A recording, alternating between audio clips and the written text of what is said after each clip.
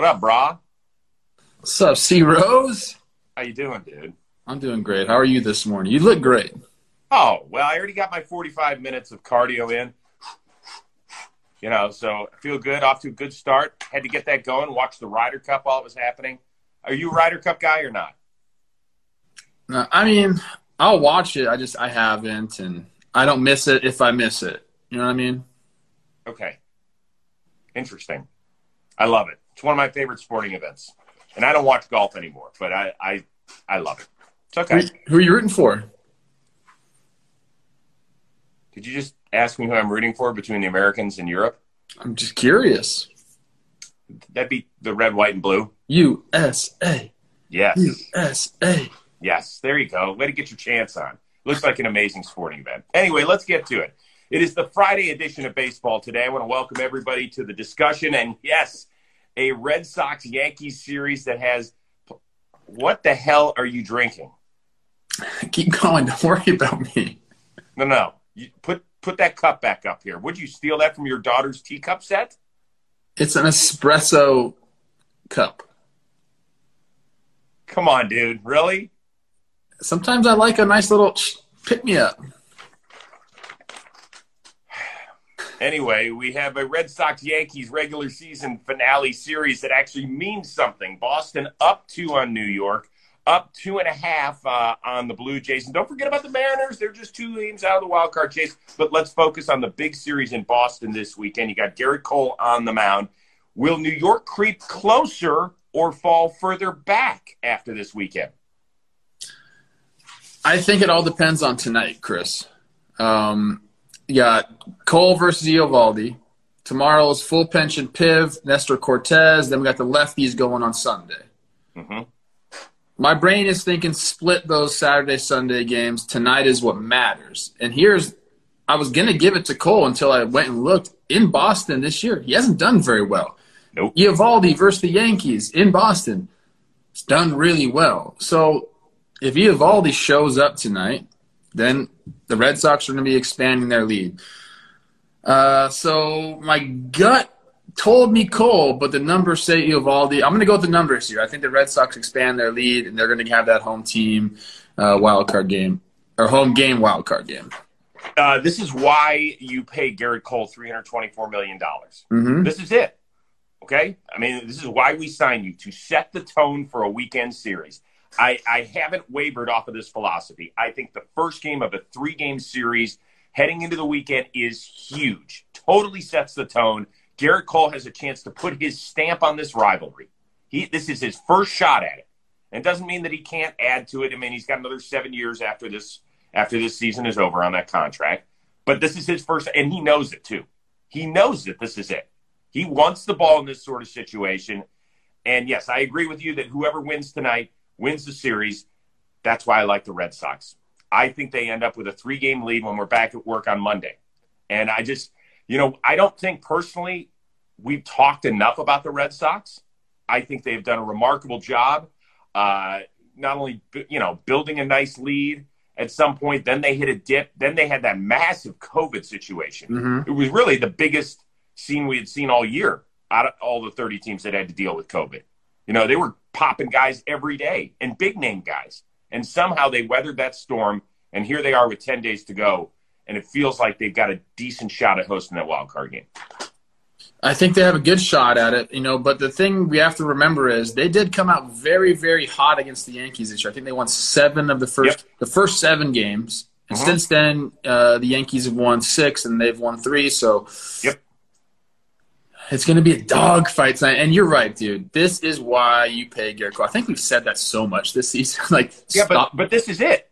Well, this is it. He stopped the bleeding on some losing streaks, big games in New York. But this one right here, this is by far the biggest game in a Yankee uniform for him so far, right? Yes. Yeah.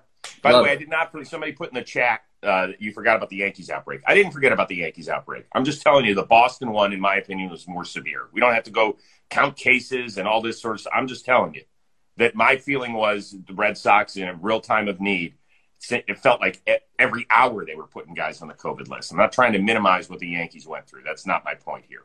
By the way, Gerrit Cole this year, 1-2 in ERA over 5 in 3 starts against Boston. All right, let's move from the Red Sox to the White Sox, who became the first team to clinch a division. Yesterday, they celebrated a division crown for the first time since 2008. And ever since the Yermin Mercedes dust-up, things have been very quiet on the South Side. Are you surprised that in the return of Tony La Russa that they've gone this smooth? Yeah, I'm surprised. I think one of the reasons is they really haven't had any competition in the AL Central, so they've been able to kind of just have smooth sailing, if you will. And I think Tony realized early on, after the Yermin Mercedes thing, he's like, if I just sit back and let my good team play the game and I'm just kind of here, that things are going to work out. We talk at least I talk all the time. Managers' jobs have a lot of the responsibility has gone away from them. A lot of it's front office, a lot of it's just analytics, bringing down the lineup and all that good stuff. I think Tony probably resented that or resisted that at the beginning. He wanted to put a stamp on the team, and then I think he realized, what I need to do for the team is get out of their way. These guys are so damn good. Let's get healthy. Let's go. But the White Sox have been nothing short of impressive this year. I can't wait to see him in the postseason because I do want to see him really get challenged. Right. But it was really cool to see all of them celebrating last night. Giolito doing his damn thing. I loved watching that, man. So kudos to the White Sox. They really did it. And Tony La Russa, what can you say? He won the division. Yeah. And it's in part because there's not one other winning team in the division. They've just they haven't had to do anything basically since the end of May. They really haven't. They haven't been pushed by one team. The White Sox in the second half are 500. They're 32 and 32. And they haven't sweated it out once. Not once. So, we get on managerial moves every second of October baseball. Every second. So this is where Tony La Russa is either going to shine or we're all going to go, get that old man out of here. It's going to be one of those two things. And he knows that it's coming. He probably values it and appreciates it because he's been through those. And he's probably excited to show that he's not an old man there at the end of the bench, that's lost his touch. I hope he really I know he's been doing this because this is what managers do, but you've really got to rely on your coaching staff during the postseason, making all these decisions. It shouldn't be just Tony La Russa on an island. Everyone's got to come together on these in-game decisions. He really needs to rely on those guys. End of the day, nobody's talking about what the bench coach whispered in his ear or what the front office game plan was going into this thing. There's one guy answering questions at the end of playoff games. Whether you like it or not, that's the guy we point to in a good or a negative way. That's simple. How far did the White Sox go, Chris? Well, by the way, it's not even guaranteed they're going to play Houston in the first round. Have you noticed that Tampa slid back a little bit and Houston's been charging and they still have a series left? So it could be the White Sox and the Rays. Whether it's Tampa or Houston, that team will be the favorite. And in my opinion, by a decent amount. I don't like it when teams just waltz through 5 months of a season. I don't like it. I know we say that, but they're stacked, dude. They have real deal players on that team. Their roster alone, I don't know if there's a better roster in the AL. That's fine, but between Tampa, Houston, Chicago, they have the least number of proven postseason players. Sure. Okay. Big fun. I can't wait. Let's move on. L.A. at Arizona, San Francisco at Colorado. Giants up 1 in the National League West. Do we have a tie atop the division with 1 week to go when we resume on Monday? I hope so. I was hoping there'd be some crazy splits between these two teams, but the Dodgers went 14-2 against Arizona, and the Giants went 12-4 against Colorado, including going into Colorado, which they're doing, and they swept them. Yep. So it seems to me like this is both teams are going to win the series either 2-1, or they might just sweep the series again. I hope it's tied. I want to see a game 163. I'm still terrified for the Giants that they're going to be leading this entire time, and the Dodgers are going to sneak in and steal it at the end. I'm actually trying to get tickets to that last series, the Milwaukee series in L.A. Should we go? Me and you? I can't go on Sunday, but Saturday. Why not? Let's talk about that. It's a possibility. It's a possibility. Okay. I will say offline. this to answer your question. Yes. No, I think the Giants maintain their lead. By the way, whenever you look off screen, do you have somebody that's giving you answers, holding cue cards? I'm just curious. I have my computer right here. Okay, that's what I thought. I didn't know if you were conferring with your bench coach before you wanted to give me a final answer. Smart manager does. I think we have a tie because I think the Dodgers either sweep or win 2 of 3. By the way, Colorado, I want to give Bud Black and his team credit. Really, they seem like a mess early in the year. And then when the Trevor Story and John Gray trades didn't go down, you're like, what the hell are they doing? They've actually played really, really good baseball. And there's only one team in the National League that has more wins than the Rockies at home, and that's the LA Dodgers. So this is not an easy series. Gabe Kapler probably is. Why are you rolling your eyes? Don't roll your eyes. I didn't roll my eyes. Yeah, you give me one of these. Really? You think this is an easy series for the Giants? I do. For the Giants. For other teams, sure, Colorado's a daunting place. The Giants don't. It wasn't an easy series for the Dodgers. The Dodgers have to take 2 or 3. Giants are different than the Dodgers, man. They can win games so many different ways. Not that the Dodgers can't do that either. But like I said, they already went into Colorado and swept them. They're not scared of playing in Colorado. I know. But I'm just saying that the Rockies have played significantly better since that sweep. They went on that road trip. I think they went 7-2 through like Philly and Atlanta and Washington or something. All I'm saying is they're playing better baseball. For people who are like, well, they swept them 5 weeks ago. I don't give a shit. The team has changed in 5 weeks. Tell me if after this weekend the Giants sweep the series, then I'll raise my hand on Monday and say I was completely wrong.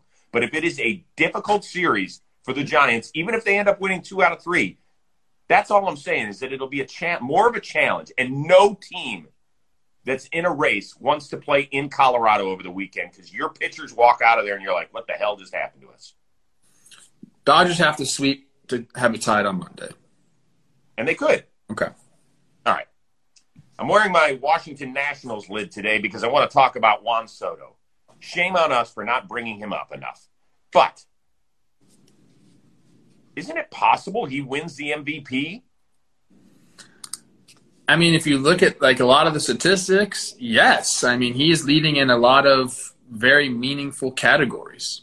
And even you break it down a little deeper, go into the data, like a lot of the new age offensive categories, he's leading in those too. But the problem is, you go on Vegas websites, Harper is like minus 220. Soto is plus 1,000. Yeah. Which means you ought to put some dough on it. What do they know that we don't know here? Like, I know Harper's been doing it, in front of everybody in a playoff race. I get that. But, like, it's almost – I mean, it's not more impressive. It's equally as impressive as what Soto's doing with nobody around him. He's got a 470 on-base percentage. Last year, 490. Let's throw the COVID season out of here. The last time anybody had a 470 on-base percentage through a full regular season, Chipper Jones in 2008. Wow. 470 is like an all-time, like it's one of those seasons like, holy shit, you got on base 47% of the time. That's high school numbers, dude. I know. So we should be talking about Juan more. I don't understand why the Vegas odds are like that, but it's got not only Harper, but it's got Tatis ahead of him as well. Mm-hmm. Harper leading the way like crazy, and Soto a distant third, which is very surprising to me. So, yeah, if you wanted to sprinkle a little something, just a little something on Soto, I wouldn't be mad at you. Well, he's going to lose and I know that it's only the Baseball Writers of America that cast votes, that have MVP votes. But at the same time, you do get star bias, right? You do. Like if it's down between those 3 guys, meaning Harper, Tatis, and Soto. I mean, Soto should be in the same boat as Tatis. They're both going to be watching the playoffs, 100%. It ain't happening for San Diego. So we know that. And people could say, well, look at all the numbers that Tatis has done while missing all those games. I'm sorry. I want my MVP playing 155 games. I don't want him playing 123. So, yeah, it kind of sucks, and it would be amazing because Tatis probably would have hit 50 homers, and we would have been enamored with that. But he didn't. I can't play the what-if game with my MVP. The people who are telling me in the chat that they're pitching around him. That's why his OBP is so high. Okay, if they were pitching to him, he's also leading the league in batting average. His numbers would be exponentially better if they were actually pitching to him. He still almost has 30 homers. He's at 90-something RBIs. Like, this dude is 22 years old. Chris, when a high-level prospect makes his debut at 22, we're like, oh, that's awesome. He got to the show really early. Like, let's see what he can do. Juan Soto is a top, maybe the best hitter in baseball at 22. You got it. Best hitter. He's going to be a $500 million man. I ain't going to be mad about it. I love watching him play. I love his swag. I have no idea how he hits with his right foot turned in toward his left foot. It's an amazing stance that he's got going. By the way, if you just want to crunch some numbers in the NL, first in on base, first in walks, first in batting average. So for all you people who are like, oh, he's pitching around him. Well, when he does swing the bat, he's doing pretty damn well. First in average with runners in scoring position. Second in OPS at over 1 dot. Second in F4. Second in WOBA. Second in weighted runs created plus. And second in runs scored. That sure as hell sounds like an MVP to me in a year where you don't have a definitive pull-away guy. Can I just give Juan Soto some advice? Yes. I think he should probably stop stealing. He's got 9 stolen bases, 7 caught stealing. Let's just slow the roll a little bit. That's good. Somebody just put in the chat, 34 Southpaw. What about Riley? Well, I know Atlanta love. He and Freddie Freeman have virtually exactly the same numbers, and I think that if there's a vote today, they would probably finish 4th and 5th, respectively. I don't know who would finish 4th and who would finish 5th. It does just because we don't think that somebody's the MVP doesn't mean you're disrespecting them. Like I would only have one first place vote to hand out. Okay, I'm not going to split it 10 ways. I'm not one of those guys who's like, well, I could vote it this way or that way. And it doesn't mean I hate your player, and it doesn't mean I'm disrespecting him. It means that I think Juan Soto is having a better year than those two guys, and I'll go to the top of the mountain and say that. Doesn't mean that Austin Riley he's done a remarkable job, an amazing job, an unbelievable job. But the fact that you got 3 other guys in an infield that might each hit 30 home runs means that's a hell of a job by your entire team. Dude, Austin Riley has earned himself so much money this year. Totally. Like prior to this year, he was 750 OPS, 716 OPS. You know, he's 24 now. He's still young. But, you know, if he goes out and puts another 7 OPS out there, the team be like, okay, he's an average player. You know, we can get him $5 million a year, yep. $6-7 million a million a year. You go out and put over a 9. Like, now you put yourself in that, you know, $15 million a year category. This guy is doing it. I'm so happy for him. Yeah. All right, last thing. Dodgers played dress up for the entire team. Giants did an amazing one with Brandon Belt having all the rookies behind him where he was the captain doing the salute at the stairs of the plane. Hilarious stuff. I mean, great pictures. The Dodgers starting rotation was like a biker gang. Yeah. To see Clayton Kershaw out there sleeveless was one to behold. Was there a team dress up or something that you loved back in the day? Yeah, first I want to say Scherzer looked like he actually could be in the Sons of Anarchy. Like the eyes, the bandana, everything was so good right there. I was part of the era where it wasn't about being fun anymore. Like rookie dress up was like they wanted you to feel the pain. So you can't get away with that stuff nowadays. I remember they put Danny Valencia in the Borat sling the bikini. The onesie? This much of his body was covered up by the bikini. And then, we always do it in New York. So they stop the bus and they make you walk the rest of the way to the hotel. I was an old grandma when he pulled the thing off, saggy boobs, the whole thing. They wanted to embarrass you back in the day. That doesn't fly anymore. But no, it doesn't. The Dodgers was awesome. Yeah, cool. You know what? I like this one much better, by the way. I love what the Giants did. They weren't hazing their rookie. One of the vets on the team ends up being the captain of this. I love that. I think that was really good. Best dress-up I ever did, we used to dress up every Halloween on Best Damn, and they made me look exactly like Bret Michaels. I remember that. Yeah, I showed you that photo. It's a good one. It was a good one. What are you going to be this year? It's a good question. Brady's he turned 16 this weekend. My baby boy turned 16, which is hard to believe. So it's not like but our neighborhood is huge trick-or-treatsville. Mm-hmm. So I don't know. I'll probably just throw candy at kids. Okay. Maybe I'll dress up as you. You should. I'll walk around with my little espresso cup. So unbelievable, man. Get cultured. Get you an espresso cup. Look at these people on here. I know, it's actually kind of cool. I'm with you. I just thought, at first glance, I thought it was your daughter's teacup. I really did. I wish it was full. It's empty now. What do you have coming up on John Boy? Going out with the boys, talking baseball Friday recap. We have the stimulation with BBD at the end of the show, which is always a favorite of the fans. And then the weekend's here, man. I got baseball practice today. We got soccer, baseball Saturday, football Sunday. What about you? Well, I got to get going because in 8 minutes, speaking of MVP-type guys, I'm going one-on-one with